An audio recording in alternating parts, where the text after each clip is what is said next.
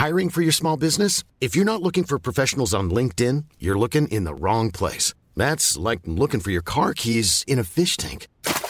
LinkedIn helps you hire professionals you can't find anywhere else, even those who aren't actively searching for a new job but might be open to the perfect role. In a given month, over 70% of LinkedIn users don't even visit other leading job sites. So start looking in the right place. With LinkedIn, you can hire professionals like a professional. Post your free job on linkedin.com/people today.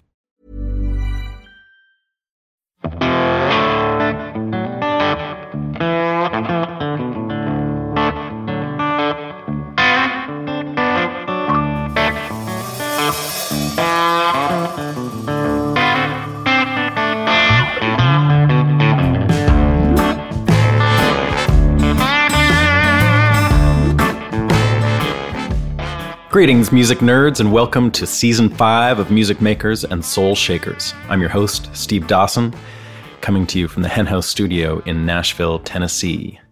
I'd just like to thank everyone for tuning in and being an encouraging audience over the last few years, and I'm sure you will enjoy this season as well. We'll take some deep musical dives together in the coming months, and I'm looking forward to sharing some of these conversations I've been having with some incredible musicians and music producers with you. We have a couple of continuing sponsors that help to bring you each episode this season. The first is Union Tube and Transistor, making incredible guitar effect pedals out of Vancouver, BC. My old pal Chris Young at Union has been laying stuff on me for years, starting with his prototype Buzz Bomb pedal about 15 years ago. Since then, he's become a leading light in boutique pedal manufacturers with an extensive line of pedals like the Moore pedal, the Lab compressor, and the Sonebender that are constants in my recording world. Check out their line of pedals at uniontone.com. And the second sponsor for the season is Black Mountain Thumb Picks. I've been using these myself for several months, and I think they're great. Cole McBride, the owner, is trying to make everybody happy, and now has medium gauge, heavy gauge, jazz tipped, left-handed, and regular and extra tight spring tensions available. Check them out at blackmountainpicks.com. So even though I've been doing this podcast for about 5 years, my heart just isn't into hounding companies for advertising dollars. So as always, this show mostly relies on listener support to keep going. And thanks to everyone that has done that in the past, it's a huge help to know that there's people out there willing to kick in to make it all possible. So if you're interested in doing so, there's a few simple ways to help out. First of all, please just tell your music nerd pals about this show. Word of mouth is probably the best way to get the show heard more. If you're in a position to kick in a bit financially, you can make a one-time donation or join in on my Patreon account, which is a monthly donation billed directly to your credit card at any amount of your choice. You'll also get access through Patreon to some private videos and other stuff as I make it available.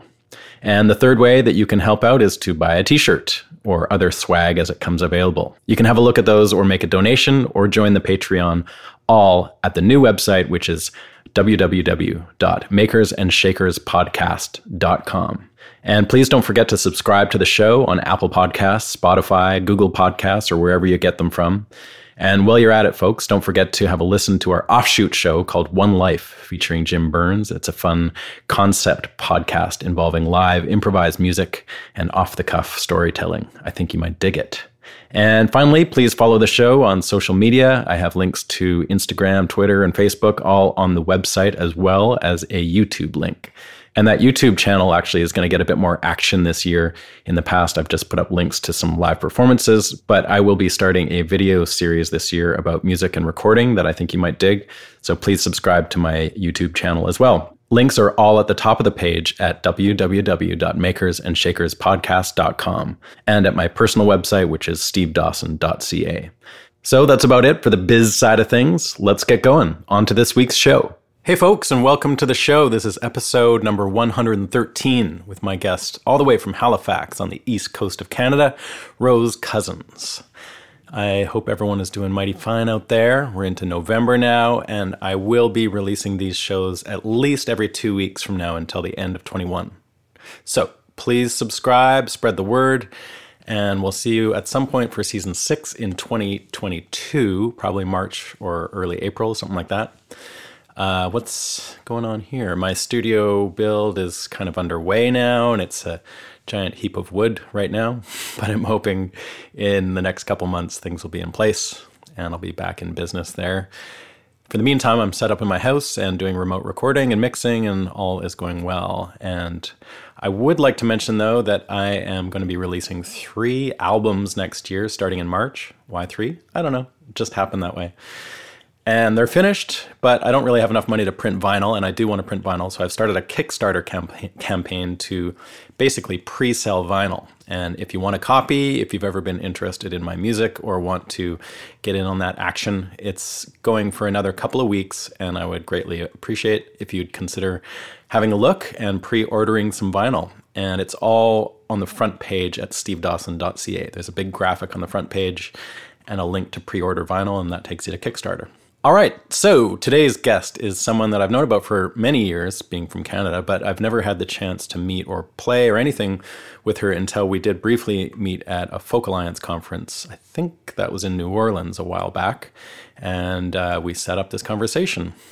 Rose has been making records for quite a while now. She's got it's hard to tell, 7 or 8 releases, but some of those are like early EPs and live albums, so I'm not sure exactly how many she considers full albums, but it's somewhere in there.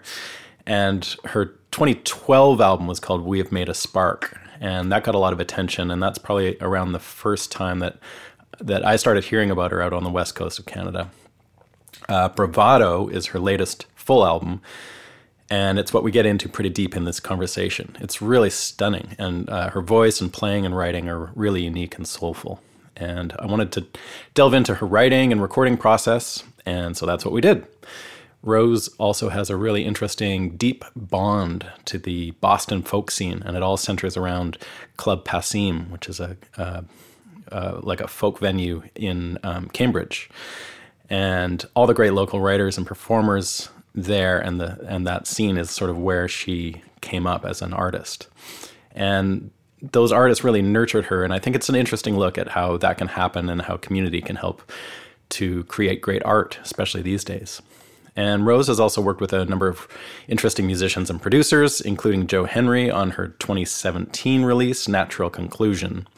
So we talk about all that stuff, and you can get news on her and her music and her touring at rosecousins.com, and I'd encourage you to check out her albums there too. All right, let's get down to it. This is my conversation with Rose Cousins. Steve, have we ever met in person? Like maybe once for a hot second? I think a hot second at Folk Alliance, honestly. I think that was it too. Did we have a brief exchange in New Orleans? Were you in New Orleans? Mm-hmm. Yeah, I'm pretty sure that I saw you there, and we spoke for a few minutes, maybe? Yeah. Like a year ago. Yeah. Exactly. A little more than Oh my God, happy anniversary. So where are you? You're outside of Halifax, in Halifax? I'm in Halifax, yeah. Okay. Just on the other side of the rotary there, going out towards Bears Lake. Okay. Have you ever been to Halifax? I've been many times. Yeah, I spent a good chunk of time rehearsing with Matt Anderson last year there. But I've also spent time there when I was playing with Old Man Ludica, and right. I toured around there quite a bit on my own and with Chris and with other people over the years. But yeah, I was out there for a good 2 weeks with Matt Anderson last year. Oh, nice. Yeah, we rehearsed at that place above his manager's office. The Sonic Temple. The Sonic Temple, that's it. Now, you're originally from the East Coast, but there's some talk of you being in Boston at some point in your life. So did you live in Boston too at some point? No. Okay. No, I just had an early affinity to Boston. For some reason, the songwriters that I was listening to and being inspired by were kind of all from that pocket. And it led me to this place called Club Passim, which you've probably played. I lived in Boston. Yeah. Yeah. So in Harvard Square. Yeah. And so it was like, back when I was so hungry to just like know all the things. And so I would go down, internet holes of my favorite artists and see where they were playing and who they were friends with. And, like back when we were like holding CDs and reading who sang on what record and who was, how you would find out who's connected to who. And yeah, for some reason there was just this grand convergence in Boston. And like what kind of songwriters are you talking about? Oh, very early on, like Chris Delmhorst, Deb Talon, who became part of the Weepies, Rose Polenzani, Edie Carey, Melissa Farrick, John Gorka wasn't from there. He's from the Midwest, but he played there. Like it's like I just went and became familiar with the club's website, and I would look to see who was playing. And so you would just like drive down there regularly from Halifax? No, I made my first EP, and at the time I was working a full-time job at Dalhousie University, coordinating alumni events. Really? And we had a small pocket of Dalhousie alumni in Boston, and so we were kind of like, well, shouldn't we do an event in Boston? So I went down there. I think we might have done something at the consulate, and I had told my superiors that it was cheaper for me to fly home on a Tuesday. Oh, we would have probably... You bamboozled them. Well, they wouldn't have known, and it wouldn't have made much difference. But maybe we went in on a Thursday, and I was like, instead of flying back Monday, it makes more sense for me to fly back Tuesday, because there was a 2-song open mic night at Club Passim on Mondays. Yeah. Are we talking like early 2000s here? Is that sort of where you're... Yeah, early 2000s. Yeah, totally. That would be 2002, I think. Okay. And so I went to Boston, did the work event, and then I took some alumni out to a show. We saw Toshi Regan at Club Passim. And then I think that was the Sunday night. So I made friends with some of the alumni, and then I, as part of my job, took them out for dinner and a show. Nice job. Yeah. Well, and then the Monday I went and I played 2 songs at the open mic, and I left that little EP that I had just made that year. Yeah. And 9 months later, as if a child was born. Yeah. The club manager, Matt Smith, whom you know. I don't know. Okay. Well, he emailed me. At that point, still twice a year, the club does a fundraiser. It's a festival, a 3-day festival where they have just like basically 12 hours of music each day. Over 100 artists come. They play for free, but they can sell, CDs. Right. And I think we did play that with Birds of Chicago. Oh, most likely you did, for sure. So he invited me to come and play the festival. After all that time, and I'd left my CD at the front desk with this guy, this older gentleman named John. He had a huge long beard. He was like full frontal folk. And I said, I have the CD, like, should I leave it? He's like, obviously there's no guarantees, but sure. And I just couldn't believe that, Matt Smith would have gotten to like the bottom of the stack of CDs, that he would even have listened to it. Yeah. And he did. And he's just an unbelievable human. And and he got in contact with me and invited me to the 2003 September Labor Day. They do Memorial Day and Labor Day. That was the beautiful opening door to becoming, for that to become a huge and important and significant family that I am now so honored to be a part of songwriters and friends and people I've made records with and records for. All stemming from that particular festival weekend. Well, yeah, that was like, Matt opening the door and saying like, come and do this, and I drove down. 2 friends came with me. We drove in a car. We didn't have cell phones. We had MapQuest printouts. And, those are fun. Yeah. Figured our way around everywhere. And yeah, it was really exhilarating. Mm-hmm. And yeah, I played at like 12 p.m. on a Saturday, but that Saturday, Rose Polenzani was there in the audience because she came to listen to another friend of hers who was in my round.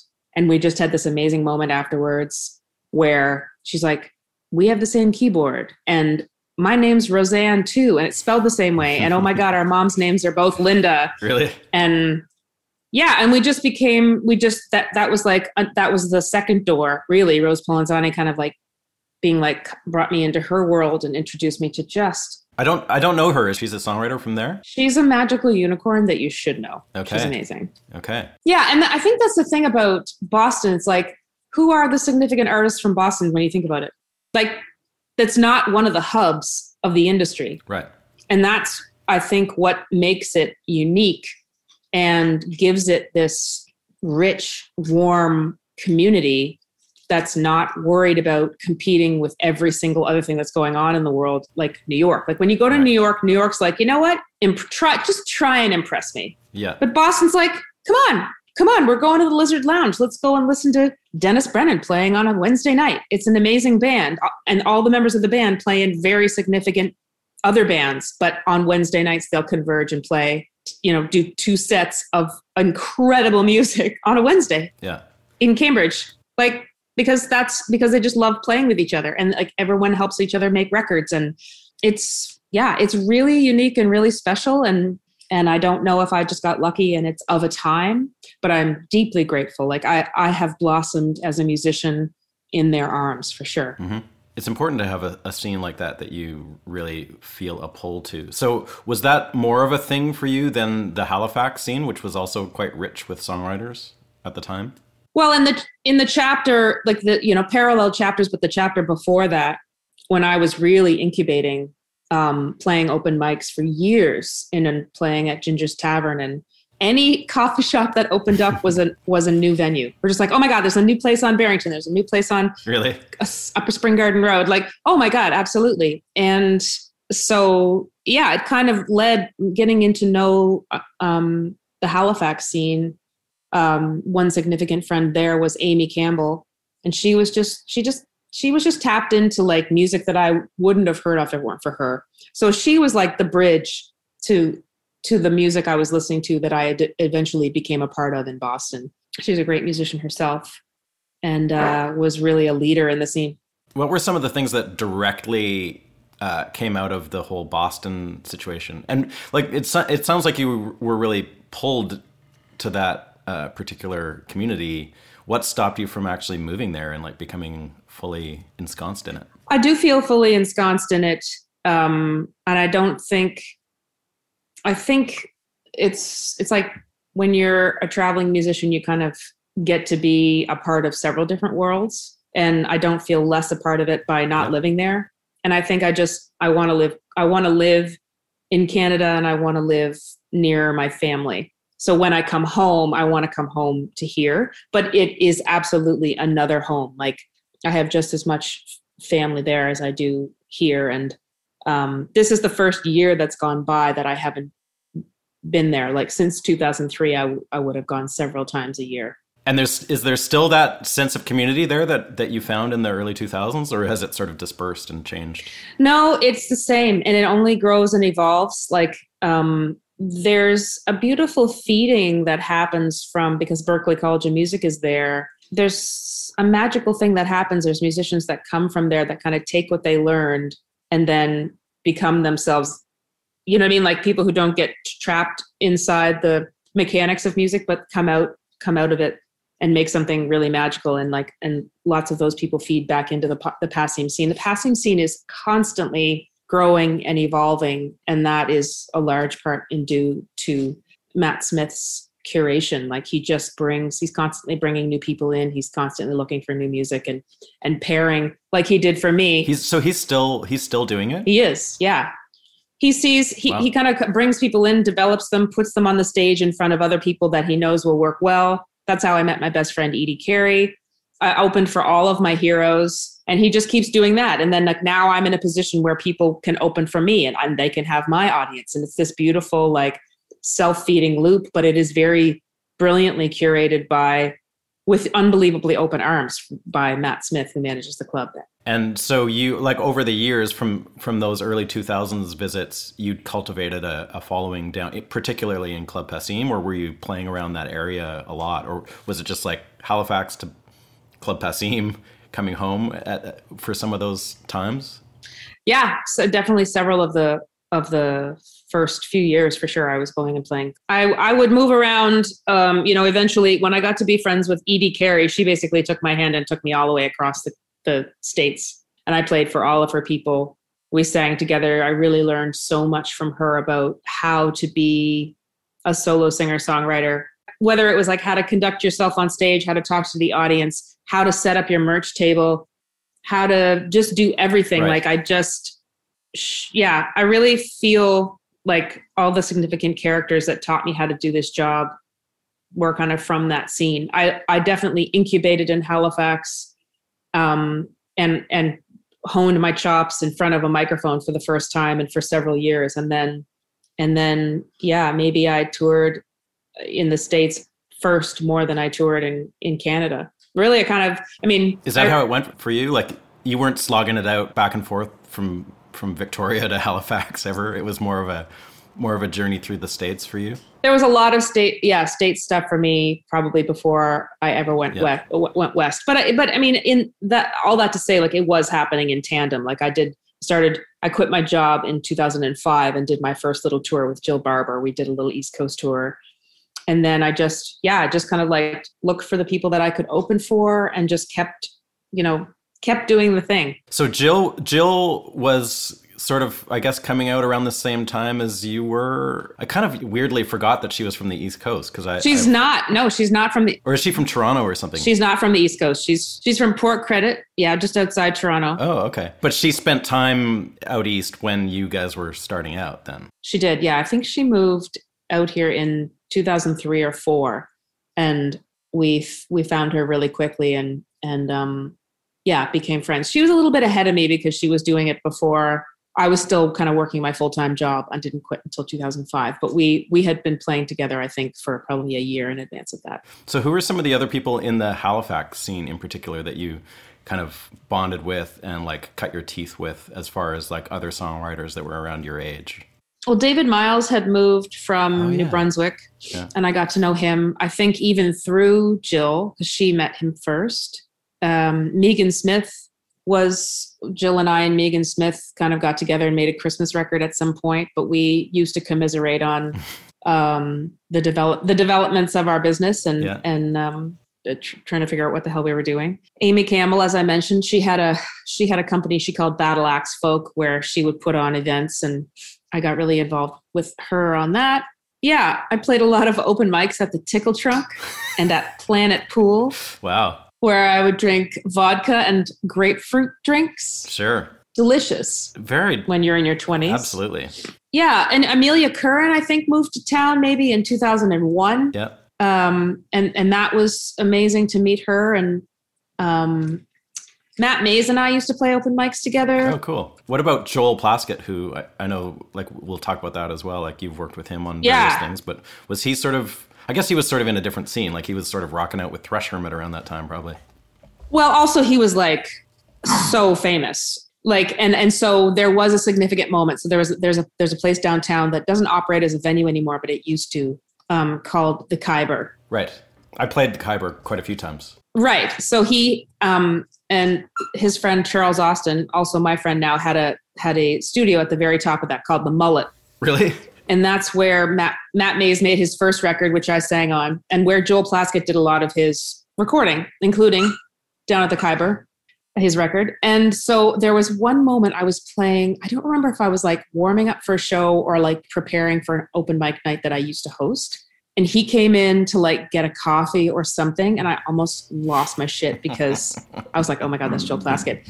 And then at some point he heard me sing in there. I don't know whether it was that night, and like sent me a message, and I almost lost it. And then we, I can't remember the exact, path to our closest connections, or like what were the things that happened in between. But as you know, I became a part of his 3 project. Myself and Anna Eggy became like the backup singers, and we went on the road. We made the record and we went on the road together in 2009. Did that kind of like have to, I mean, that's sort of right in the middle of you getting going, basically, like your records are coming out at that point. Was that something that you had to like put your own thing on hold for, or was it not that big of a commitment? No, it's actually perfectly timed. My first record had come out in 2006, and I didn't make my next record again until September of that year. So it didn't interrupt it was perfectly placed in my cycle, to be honest. So okay. I feel really lucky to have been a part of that. It was, and he, every time I was a part of something like that, I learned so much. And that was a real concept too. Like it was a real sound that he was going for, I guess. And you guys did such a great job, you and totally. Anna. Did you learn things about like vocal arranging and things like that in that situation, or was it just all kind of like very spur of the moment, easy to generate, or were you like really working on the orchestration of those harmonies? We would have come up with some ideas, but Joel is someone who has a vision. And so he usually has ideas of the way that he wants it to go. But, you know, Anna and I would give our input. And were you guys touring like just the three of you and Anna and Joel at some point? We had also his dad. Oh, yeah. Right. And a tour manager. Okay. Yeah. So that was the band. There was four of us. It was a really incredible experience. It was a really amazing show. It was really cool to be in someone else's band and not be the leader and feel what that was like. Yep. It was amazing to play in venues that were bigger than I'd played in before and see, you know, just the culmination of Joel's work and what kind of fans he has. And they're so wonderful. They just love him so much. Mm-hmm. Yeah, I learned a lot on that. And it was a really fun experience. Right on. So since we're talking about some of this Halifax stuff, can you tell me about some of your early experiences there? Like, as far as, you know, I'm always interested in how people get started. And in the case of being a songwriter and performer, it helps being in a place that kind of nurtures that, like Halifax or Winnipeg or Calgary or not so much Vancouver. Totally. Not so much Vancouver. But, you know, what was that like for you? And like, what were some of your earliest experiences playing and your influences and things like that? Well, I mean, the scene for me in the late 90s, the very latest 90s and early 2000s was really going to this one place called the Tickle Trunk. And my friend Dale Letcher, who's still very close with today, would hold a spot for me on the Tuesday nights. And I would go and I would play Indigo Girls, Sarah McLachlan, Sinead O'Connor, Tracy Chapman, you know, and I would just play cover songs. So you were performing before you were writing? I was, and I really, really, really wanted to write. I wrote instrumental music on the piano since I was very young. Really? Didn't do much to record it, and really, really wanted to be a songwriter because I was listening to like Jonathan Brooke and The Story. I was listening to Alison Krauss, who's not a writer but a curator. I was listening to Gillian Welch. I was listening to Patty Griffin, Sean Colvin, Ani DeFranco, Joni Mitchell, like all of these incredible women who kind of each brought their own style, but just deeply in love with melody and lyric and emotion. And I met up with a fellow named Ryan Roberts, who was a real inspiration in introducing me to John Gorka and kind of bluegrass music. Oh yeah. He and I would go to open mics together. I feel like I'm kind of scattered with my answer here, but bluegrass music and inspiration? It was a diversion, I would say. Okay. I was really into Ryan and he was really into bluegrass. Okay. And so I wanted to know whatever he was into. Yeah. And, you know, listened to probably more Alison Krauss because of that. But Alison also does, you know, she's not stuck in one place either. Yeah. She's just such a beautiful song interpreter. But I did listen to a lot of, you know, I listened to the Carter Family. I listened to lots of different things because Ryan was in my life. Tony Rice, Hot Rise, Tim O'Brien. You went down the rabbit hole. I was, yeah. At any one time I was down some kind of musical rabbit hole, just kind of drinking it all in, trying to listen to as much as I possibly could, whether it was local music but a lot of it came out of the US. Mm-hmm. Instrumentally, so you mentioned piano. Were you playing piano like as a little tyke?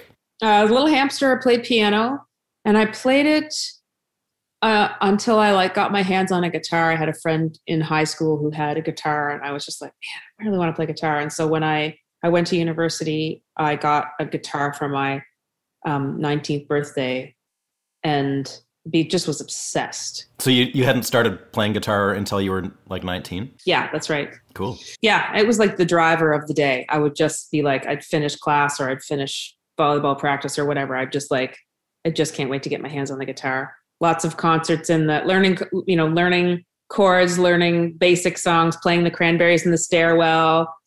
Yeah. And so then I kind of just became obsessed with the guitar for several years, and even into my touring it's harder to carry a keyboard around. So I didn't really play keyboard on stage that much once I started kind of working full time. Yeah. And then my second record, I kind of started to bring it back in because it is definitely my first love and definitely in my hands more of an emotive, can let go of time instrument. You feel more at home on the piano than you do on the guitar? Yeah, I think it's easier to express for me on the piano. Okay. Yeah. As far as the guitar goes, were you learning songs on it, or were you actually like getting into guitar playing? Like you've got a really intricate kind of finger style way of playing that I don't know if that just came from you kind of developing your own thing, or were you actually like learning guitar-y kind of things at some point? No, I don't. I honestly don't know what I'm doing on any instrument that I'm playing. I play in shapes and spaces, and as much as I know serves whatever it is that I need to do. Like I learned guitar by learning songs. Right. I learned open tunings from Sean Colvin and Joni Mitchell and Ani DeFranco. Like those women taught me all the different tunings. Is that mostly where you're living, is in open tunings? No, I don't play in open tunings. Oh, you don't? Okay. At all. I did early on. Yeah. Oftentimes I'll have my high E down to a D just because it rings out nicely. Mm-hmm. But no, I don't tend to. I play a lot of piano now, and actually, I on my last record, I mostly played ukulele. Yeah, I wondered about that. Baritone. Yeah. Oh, so that's what that is. Okay, it sounded very ukish, but I didn't know if it was. But that's okay. So a baritone. So it's like in the range of. I don't even know what a baritone uke where it lives. Is it in the range of guitar, but just 4 strings? It's like the cello range. Okay. I think. Yeah, but I don't. I do alternatively tune that one. Because it's more fun. Yeah. But I also I don't really know what I'm doing. I just look for the spaces and shapes that I like. Yeah. So you're self-taught on the guitar. Are you self-taught on piano as well? Yeah. I took a few lessons when I was very young, but ran into my ear getting in the way of me actually learning the theory. Right. I know the notes on the piano, but I need a second to tell you which key I'm playing in, and still I might not be right. So I learned basics, but I would not say that I can read music. And for guitar, I just was like, show me, like there was this girl, Sarah, who lived in residence with me, and I basically stole her guitar for the first whole year leading up to when I got mine. And she would show me E, and I'd be like obsessed with E, and then she would show me C, and then she would show me G, and she'd show me D, and I'm like, oh my God, this is amazing. And I would just dick around on it. Right. Playing E for like 7 days and being like, oh, E is so great. I would say self-taught, but like people have showed me things, and also like I'm kind of song taught. Like once I knew the chords, or like, you can look up chord tab on the internet and it tells you where you can put your fingers. So yeah, it's like a combination of. So when you're going to write something, I don't know if for you, if like lyrics come first, or if you're a melody person, or what your process is. Maybe you could talk a little bit about that, and what drives you to a particular instrument for a song, or is it just purely like you're sitting around kind of dicking around, as you say, on the uke and something comes out, or do you have lyrics and a melody and you need to find the right instrument to get that thing across? More the former, I would say, like sitting, like for example, like songs for my Bravado record that came out last year, I would have just been walking around with the ukulele on and would catch a melody or a chord formation that I thought was great. It's definitely not the same every time. Sometimes I have an idea that percolates for quite a long time, like sometimes upwards of a year, sometimes more. Sometimes I have like one melody thing that I'm just like, that's going to turn into something, and I don't know when or what it's about yet. So yeah, it's kind of haphazard. And every now and again, as you know, it's like if you're lucky, you get something comes out in one fell swoop, but that's very rare. I know exactly what you mean. Yeah, I just try and be patient. But I would say that my process is a bit slower. If I think I'm very discerning on lyrics, and I want to make sure that I am saying the thing I'm meaning to say. And so do you have like books full of lyrics that have not found a song yet? Is that do you collect that as you go?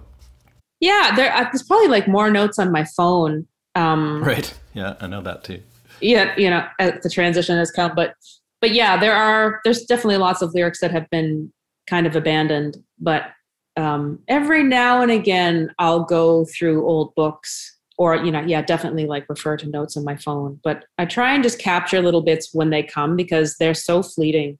Right. If you don't write it down, you're not going to remember. I have a terrible memory. So, yeah. And I don't know. I kind of believe that if I'm not I don't know how this last year has been for you. It has not been a creative one for me in the sense of my own writing. I wrote one song in June about the breakdown I was having in May. And that was relieving. But I just kind of like turned towards my life and did life things because I've been on the road for 15 years. And I was just like, I got a dog and sold one house and got another one and like was just kind of taking care of my body and which was new. So I've only really kind of started to turn back towards creating for myself again as the year anniversary of my record has gone by and figuring out like, how can I add some fuel back into this discussion, this conversation that is the record that feels still very important to me. And I think that the writing comes from being alive and I'm constantly collecting. And then at some point the songs are ready to come out, Yeah.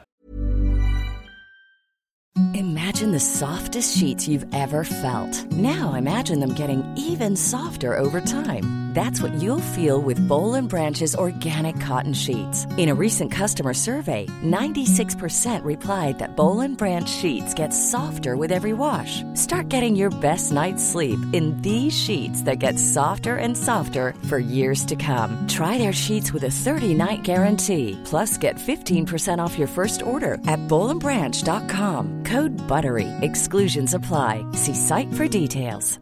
I'm Sandra, and I'm just the professional your small business was looking for. But you didn't hire me because you didn't use LinkedIn Jobs. LinkedIn has professionals you can't find anywhere else, including those who aren't actively looking for a new job, but might be open to the perfect role, like me. In a given month, over 70% of LinkedIn users don't visit other leading job sites. So if you're not looking on LinkedIn, you'll miss out on great candidates like Sandra. Start hiring professionals like a professional. Post your free job on linkedin.com/people today. Yeah. Let's talk about your new record because you were sort of going there anyway, and I've been listening to it a bunch, and it's fantastic. The timing of it is obviously unbelievably bad. I think the release date was, February 23rd or something like... 21st, yeah. Yeah. So that aside, because obviously you could talk about that till the cows come home as far as how shitty and kind of taking the wind out of your sails that timing would have been in context of COVID. But what kind of positive things are there that have come out of putting out a record at that time? I would imagine there must be some things that you've gotten out of it that you wouldn't have if you were just like hitting the road constantly. Yeah, I don't actually know that we can assume that it was a shitty time to put a record out. I think that it's probably a stupid way to think of it because in some way I feel bad for people who had a release this week last year, right? This is the week. This is like the day the world shut down. But this is the week we were in where everything shut down. So that... Yeah, I was on tour. We came home on the 13th, so that was it for me, yeah. The 13th was the last show. I saw Ria May play in Truro. I came home on the 9th, so this would have been my first day home. So it's been a year I've been home today. Yeah. Thematically, my record was perfectly timed because the themes on the song that had just gone to number 1 on CBC was The Benefits of Being Alone, which is, of course, here we are now. Everyone has to go into lockdown and quarantine, and so many people are going to be by themselves. So was it perfectly timed or was it poorly timed? It doesn't matter. Like, we're not in control of it. So, and my fans are so incredible that like, I kind of froze. And then in April, I was like, well, here's all the merch that I made, and people have been buying merch. Yeah. People have been buying merch all year and it's been fantastic. And like, I haven't done a lot of things online. I did a couple of fundraising things for Club Passim and then one thing for the Junos. And then I was like, everything's going to be fine. And taking a break and looking at the rest of my life is going to be fine. And so what did I learn? Well, I learned all of the things that I avoid by touring.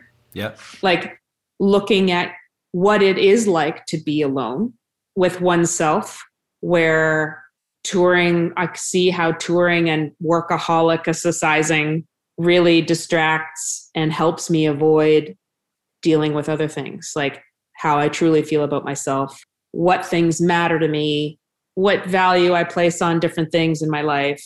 I think it's been kind of a circuitous gift in some ways, because I probably for years have been wishing I could take a break, and I would never have allowed myself. Like, it's not something that I would have been like, okay, come on. Well, I mean, that I can't even, I literally can't believe it. And I think I experienced, it's almost like I moved to a new city and I'm getting to know the new city, because I have just these like very trodden cow paths that I move around in Halifax. Like, I get home, I get my mail downtown. I go and I get this, I get the face cream and I get the toothpaste, and then I get this back in the suitcase and I'm gone. Yeah. And so I got a dog, and the dog has to walk outside every day. So my friends with dogs are like, you should come to this park, you should go here. And I'm like, I have lived here for over 20 years and I'm experiencing a whole new version of being a living human being that lives in Halifax, Nova Scotia. And I wouldn't have, like, things that, like, I just see like how narrow my vision is and has been for the last 15 years. I'm just like, my peripheral vision is like, I didn't even realize I didn't even have any. It's like I'm going, okay, what's the next city? What's the next flight that I need to get on? I got to get in the rental car. I got to do this. You know, I haven't flown now for a year, where I used to fly like 6 times a month. Me too. I know. So it was jarring and a bit whiplashy at the beginning, but it's taught me, I'm still learning, I really think, because I now have to kind of re-engage with work, and I really want to figure out how to engage with it in a healthy way that allows me to do the thing I love and also take care of myself, which was something that was kind of going by the wayside, I think. I totally feel the same. Does having that time away from it all make you second guess the whole concept of like being out on tour? It doesn't make me second guess it. It just sheds a clearer light on things I already knew. You know, like when we're on tour, we're hemorrhaging money. We're doing so much. There's so much output, and so much output that we become asymptomatic to. So it's not necessarily an efficient thing to do. Maybe some of the decisions are made not in a smart business way, because it's an opportunistic business. Like, when an opportunity comes up, yes, we want to do that. Like, how are we making the decisions about what we want to do? And I started to feel that really hard in 2017 when I had this 8-week tour for my Natural Conclusion record. And I, at the end, I was like a particle of dust. Really? With no money. And like, I just was mad. I'm like, why did I willingly choose to do this? And what am I left with? I'm never doing that again. So I know exactly that feeling. Yeah. I know exactly what you're talking about. Yeah. Yeah. There's nothing like that, especially after like working your ass off, and like the amount of stress and toll it takes on your body, even like just being out there for that long. Totally. And for what? So I kind of had said to myself, I'm never doing it that in that way again, and was very deliberate about the plans for Mother Bravado record. I was going to do these 5 statement shows, the biggest shows I would have ever done as a headliner, and then do some summer festivals, and then go and do the second half of the country in September.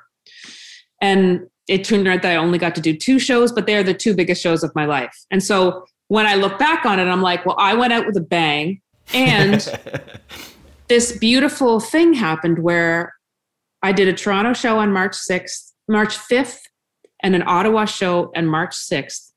And like those 2,000 people, that was their last show. They were my last shows, and they were their last shows before everything shut down. So we have this like bond, and I think it cements us in time together in a moment that was shared. And I think it is a thing that has helped, keep my record alive. And I do think, record cycles, do they go fast or slow? I don't know that there is a perspective. I don't know that there's something that is true about that or not, but I do think that the record is still young. we're into award season now, and I feel very lucky to have some nominations. And hopefully there'll be a way to kind of continue the conversation, even if it's another whole year before I get to play with my beautiful band. I think that's the part right now that I'm challenged by and excited to figure out, is how to honor the thing that I made, use the remaining assets that I haven't used yet, share the things that I wanted to share about it, and not feel so sheepish about it. Because that's the other thing that happened this time of year this time last year. I mean, who wanted to self-promote anything? Who wanted to talk about themselves? Good God, there's so many other more important, more pressing, more real things happening in the world. And so maybe right now, in this slow, gradual infusion of positivity, with hopefully the vaccines coming and hopefully the numbers going down, maybe this is the time where, we turn back towards like, what can we do now to contribute? That has been really beautiful thing, that music has continued to be released. Several of my friends have put out records in this time, and it is like nothing really can stop the music from coming out, which is great. And people who are the real fans, and people love music. People need music. We create the soundtrack to people's lives. And I see that now. Like it's really special. Can you tell me a bit about the process of making it's not exactly new anymore, but it's newish. It's new to you. It is new, Steve. It's new. Okay. The new record. So I need you to be positive. You self-produced it, and can you tell me a little bit about that decision? Like I've noticed that you've used different producers basically for every record you've ever done. So what was it about this time where you felt like you were just going to take the reins and do a self-production? I don't know that I was. I think I wanted to make a record. I basically wanted to play with the guys that I had on the record. And I booked a session 2 Februaries ago just to say, let's go in the studio for a day and put down a few songs to see what it felt like. And it felt so great that I booked another session in May. And by that time I had written a few more songs. And then in May I was like, shit, I'm making a record. Yeah. And was this in Toronto that you did that, or in Halifax? It was in Toronto. Yeah. Okay. Union Sound. In Chris the Stringer's East End. place. Yeah, Chris Stringer's place. Nice. Yeah, so all these guys. So Josh Van Tassel, who had been my drummer during the National Conclusion Tour in Canada. Robbie Grunwald, who, played with so many of my friends and who's so exceptional. Brian Kobayakawa, who is such an incredible bass player, he's electric great, bass. Yeah. And he's so great just because he's so versatile. Like he plays pop music and he plays, crazy improvisational, bluegrass, whatever. Yeah. And Dean Duriard, who I've played with the most of all of them over the years. But what does he play? Yeah, Dean Duriard plays electric guitar. Well, guitar. Okay. I mean, he plays lots of things, but he's extremely talented. But he plays guitar on the record. So yeah, and I didn't really, I guess if I think about how the beginnings of making the other records, CBC made my first record out here, which was a beautiful start to my career. I really wanted to I worked with Luc Doucette because I'm such a huge fan of his. And then We Have Made a Spark was made in my family that we talked about earlier in Boston. And Zach Hickman's name went on as producer because he really took the reins and helped wrangle it. But that was really a beautiful team effort. Joe Henry was a deliberate ask. We had met at the Edmonton Folk Festival in 2012. And I was just a huge fan of his and loved the way that he also, We Had Made a Spark live off the floor in Boston. I knew Joe loved to make records like that. And he and I had just become friends between 2012 and 2013. And so I asked him and he said yes. And then I think I kind of went into this thinking, I didn't know I was going to make a record. And I was curious about a few producers, but I kind of was just like, I have no problem being able to speak about what I'd like, but the main key for me in making records has always been the personnel. It's like the ingredients of the players, the things that I love about the players that I've always had on my team are that they have something beautiful in what they do, and they're open to, it's like, I just want that person to bring their magic. I don't want to tell them what to do. Yeah. I want them to follow their instincts, within the first 3 takes. I don't want anyone to think about it. I don't want anyone to have the songs or listen to them too much. I don't want them to prepare. That's actually something that Luc Doucet told me after my second record. He's like, don't worry about preparing. Let's just kind of like get in there and do it. And I love that. And that's what I've done. It's kind of like you get in there with the crew. This is the song. This is the shape of it. Let's go for it. I don't, and I kind of have the attitude of like, I want to hear everything.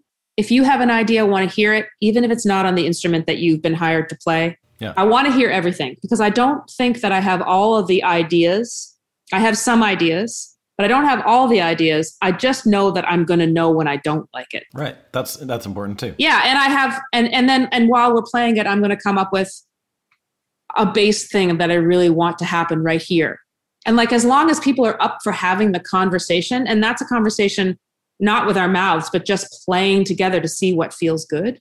Yeah. I kind of just feel like each record is a result of the beautiful musicians who are the ingredients. And that is what makes a good record, and capturing a performance. That's my preferred way, is to be like, let's get that magic. It's literally never going to happen again. I'm never not involved in the production process. I'm not disinvolved any of the times. And so I was just kind of like, I completely trust myself. Mm-hmm. And also like, I'm making the record with incredibly talented people whose feedback I'm going to get. And I'm just going to give myself, I'm not going to pay myself like I would pay a producer.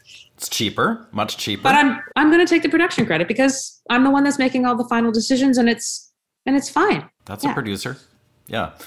So, you mentioned Benefits of Being Alone, and that's an interesting song, really interesting song, partly because of how the meaning of it really has shifted for you, I would imagine, but also for your audience over the last year. And you've got the 2 versions of it on the record. Can you talk a bit about that song? And also, like, in the context of what you're talking about, like sort of immediate responding to with musicians, like that song, the first version of that song is like very orchestrated and has like pretty complex horn arrangements and stuff like that. So were those things planned out? And with a song like that, what made you want to do the 2 different versions of it? Well, of course, the first version was the slow version. Really? Okay. Yeah. And I really wanted to write a song about literally the benefits of being alone. I was just kind of like, everyone slags solo people, which I've been for the most part of my life. And I'm like, there's actually lots of really great benefits. And I really, really wanted to write that song. And I had that idea for a really long time before I brought it to my friend, a new co-write that I did in England in March of 2019. 2019. Is that true? Anyway, whatever year it was. 19. Sometime in the old life. And he's like, what do you want to write about today? And I said, well, I have this idea. And then as soon as he's like, let's do that, I just barfed all the lyrics. Really? I'm like, it was one of those beautiful ones where I was like, he was screwing around on the piano and I was like, blah! And I was like, I think I want to do it so that it's like Randy Newman, because Randy Newman delivers, he can deliver pain with a sweetness and a tongue in cheek, but in this kind of like sad piano way. So that was the original version, was this what you hear as the second version. Okay. Yeah. As the reprise. But then we got in the studio and I recorded just a solo version of it myself. And then I said, do you know what I really want to hear? Is I want to hear this like Nick Lowe would do it. Because Nick Lowe on the other side of the spectrum does upbeat, tongue in cheek, sad songs really, really well. So it's this beautiful, like each version brings out different sentiments in a different way, with the tongue in the cheek, with the painful truth and the tongue in the cheek. And one sentiment could have both things. So I love that it is a song that is juxtaposed within itself, and that it is now juxtaposed with the 2 different versions.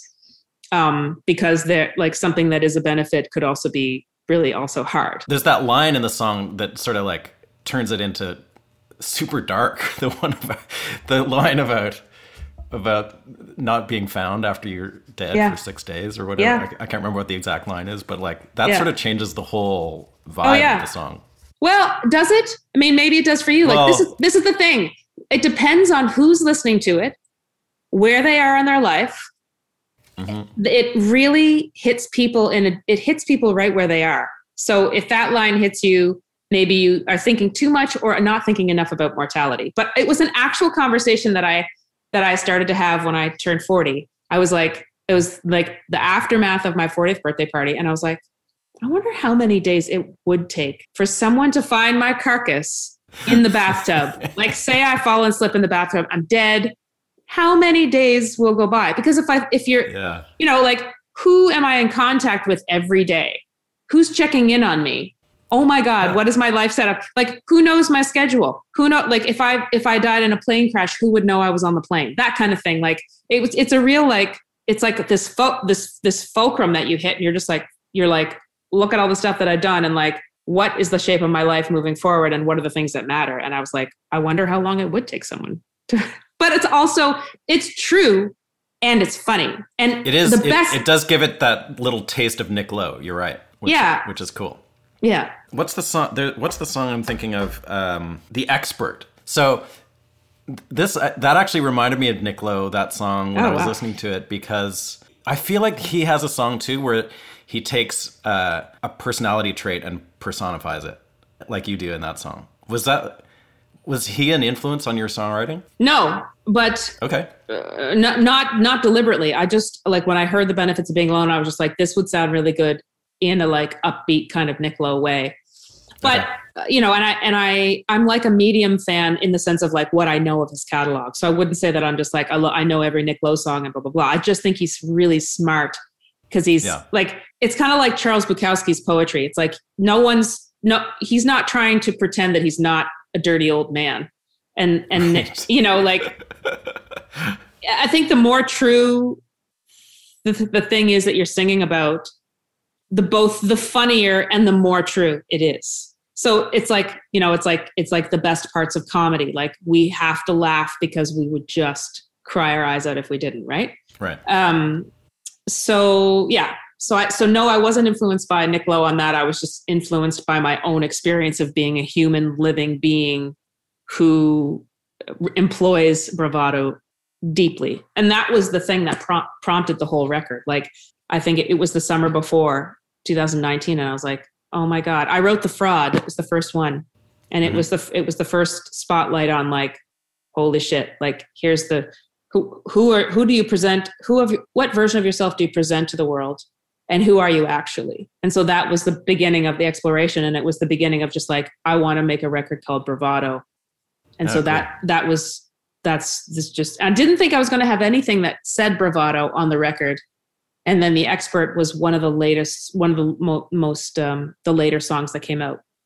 Okay. And it was just kind of like, like, let's pretend bravado is a person who's with me all the time. Right. And who I let her take the lead, so that I don't have to do all the things.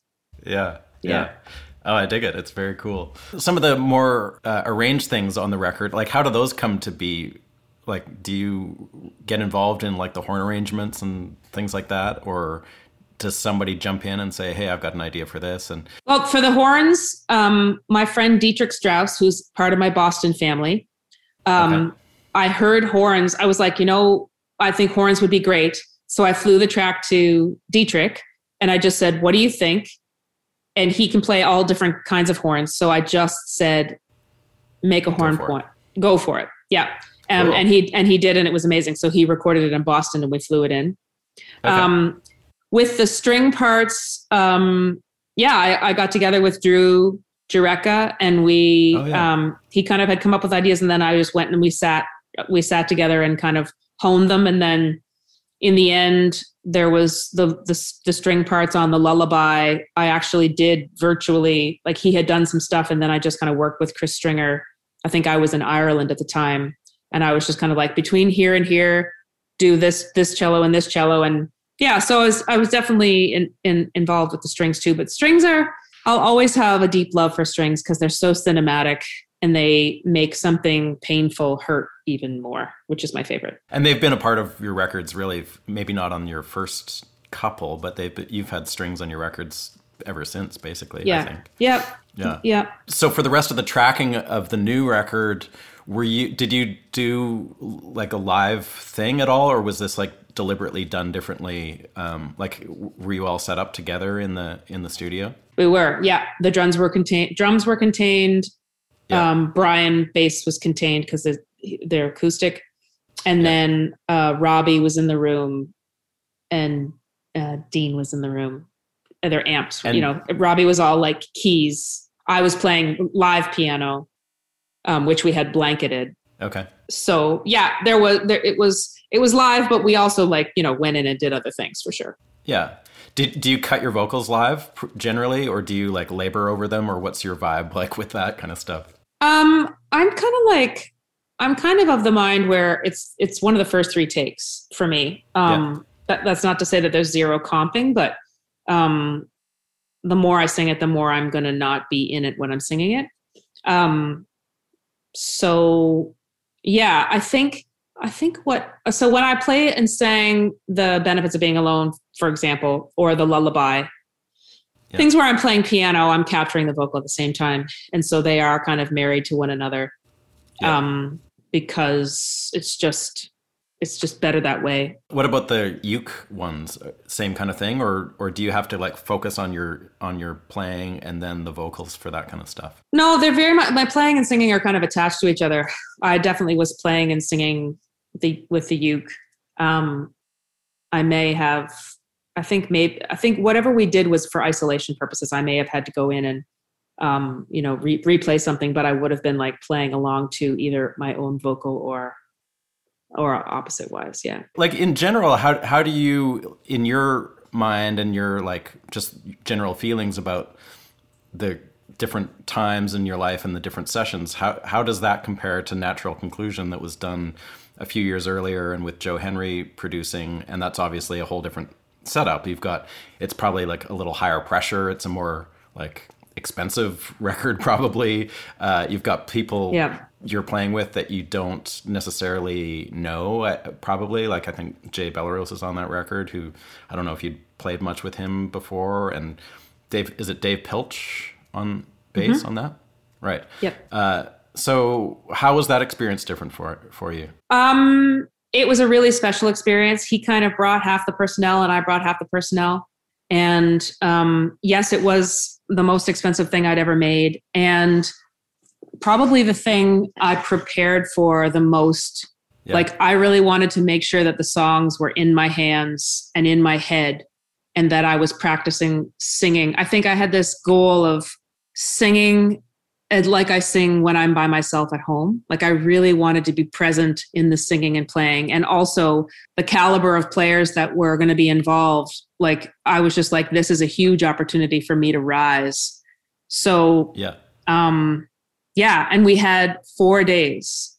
So it was... he moves fast. Yeah, it was a heightened... I mean, all of my records have been made very quickly, other than The Send-Off, which I had to just take Luke how much ever I could get him over these 18 days. But the rest of them were made in a week. But we had I think we made this one in 4 days. And it was... I think I was just kind of like... I was part of it and also mesmerized by it. And It felt like a really precious...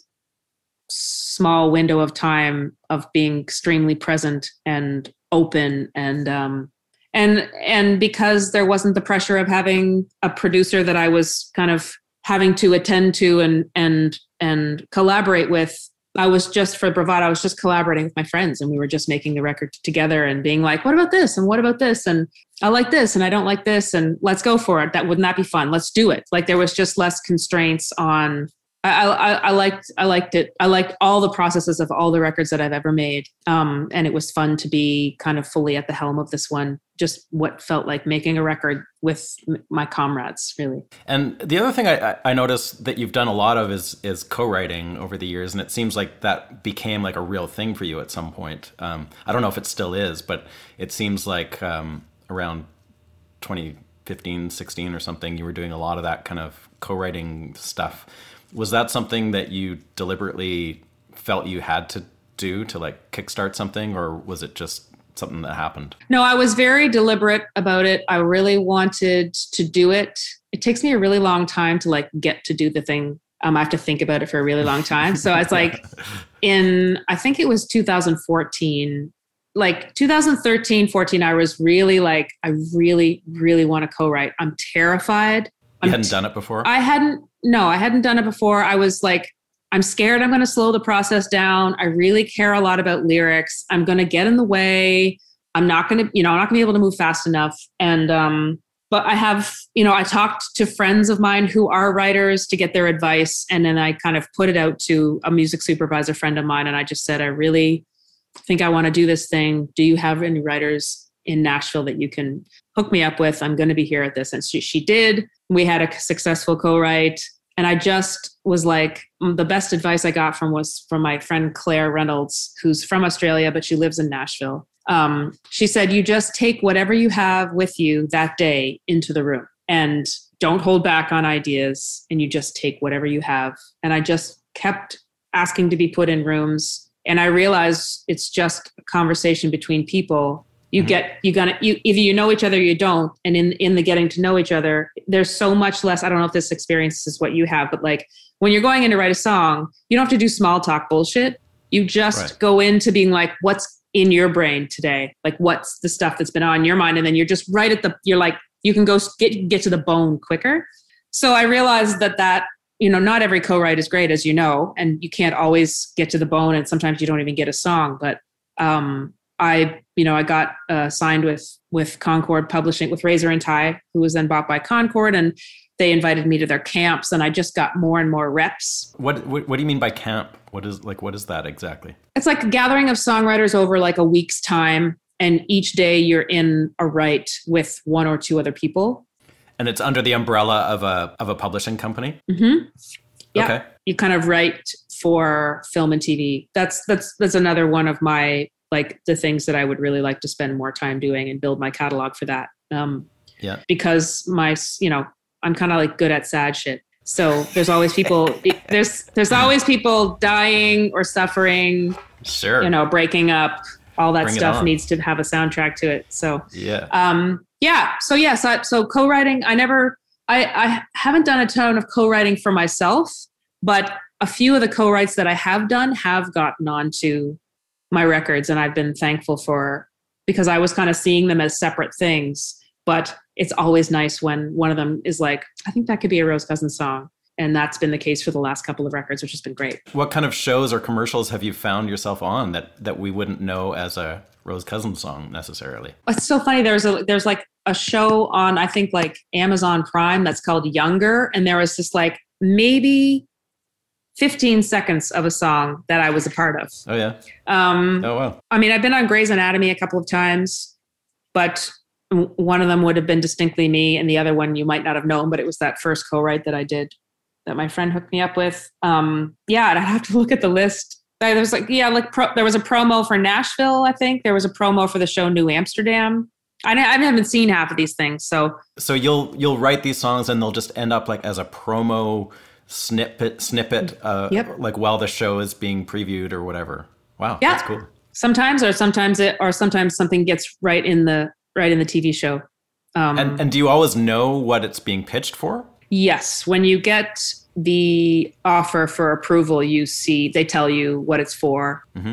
And do you see yourself getting out and doing much touring in the next year? Or like, have you talked to your agent or whoever about shows? Like I've been asking a lot of people that recently, just to see where different people are doing different things. Some people are booking shows fully knowing that they may well get canceled. Some people just aren't bothering yet. Where are you at? Yeah. I spoke to my agent this week, and I mean, nobody has the power to be able to tell anybody when shit's going to happen. So we're saying we feel confident about 1 year from now. I have things that are scatter booked throughout this year, and I'm just managing my expectations down to zero on whether they will happen or not. But you never know. Like, if the vaccination program goes through, whatever, I'd really love to have the opportunity to play to the largest crowds that would come to see me. So if I have to wait for another whole year to do that, who knows how long? I don't think it's not something that you can decide. I think,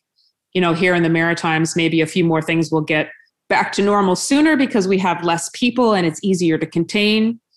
But yeah, I don't know. I'm just gonna enjoy kind of being still in the sense of not having to get on planes. And I'm enjoying learning what it's like to be like a human being and to learn how to use my recording gear, and realizing that there's still so much collaborative opportunity to co-write and to record together. And, that it doesn't, we're limited in the fact that we can't play to people in a room, but I really do have a lot of faith that will come back. And I know that we'll all be excited, both the musicians and the people who want to come see us. Let's call it there. It's been great to talk to you about all this stuff. Yeah, thanks for having me. I appreciate it. It's nice to actually finally chat with you. I know there's lots of things we could probably still talk about, but all right, awesome. Okay. Thanks. Bye. All right. See ya.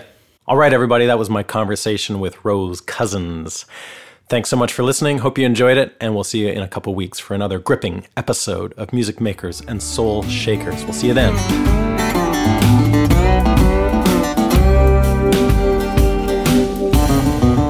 Thanks for listening, everybody. The Music Makers and Soul Shakers podcast was recorded in Nashville, Tennessee at the Hen House Studio. Don't forget to follow us on social media, and please subscribe to the show at Apple Podcasts, Google Podcasts, or Spotify Podcasts. And you can find us online at makersandShakerspodcast.com. As always, thanks to Jeremy Holmes in Vancouver for help with research. And we'll see you next month for another chilling episode of Music Makers and Soul Shakers.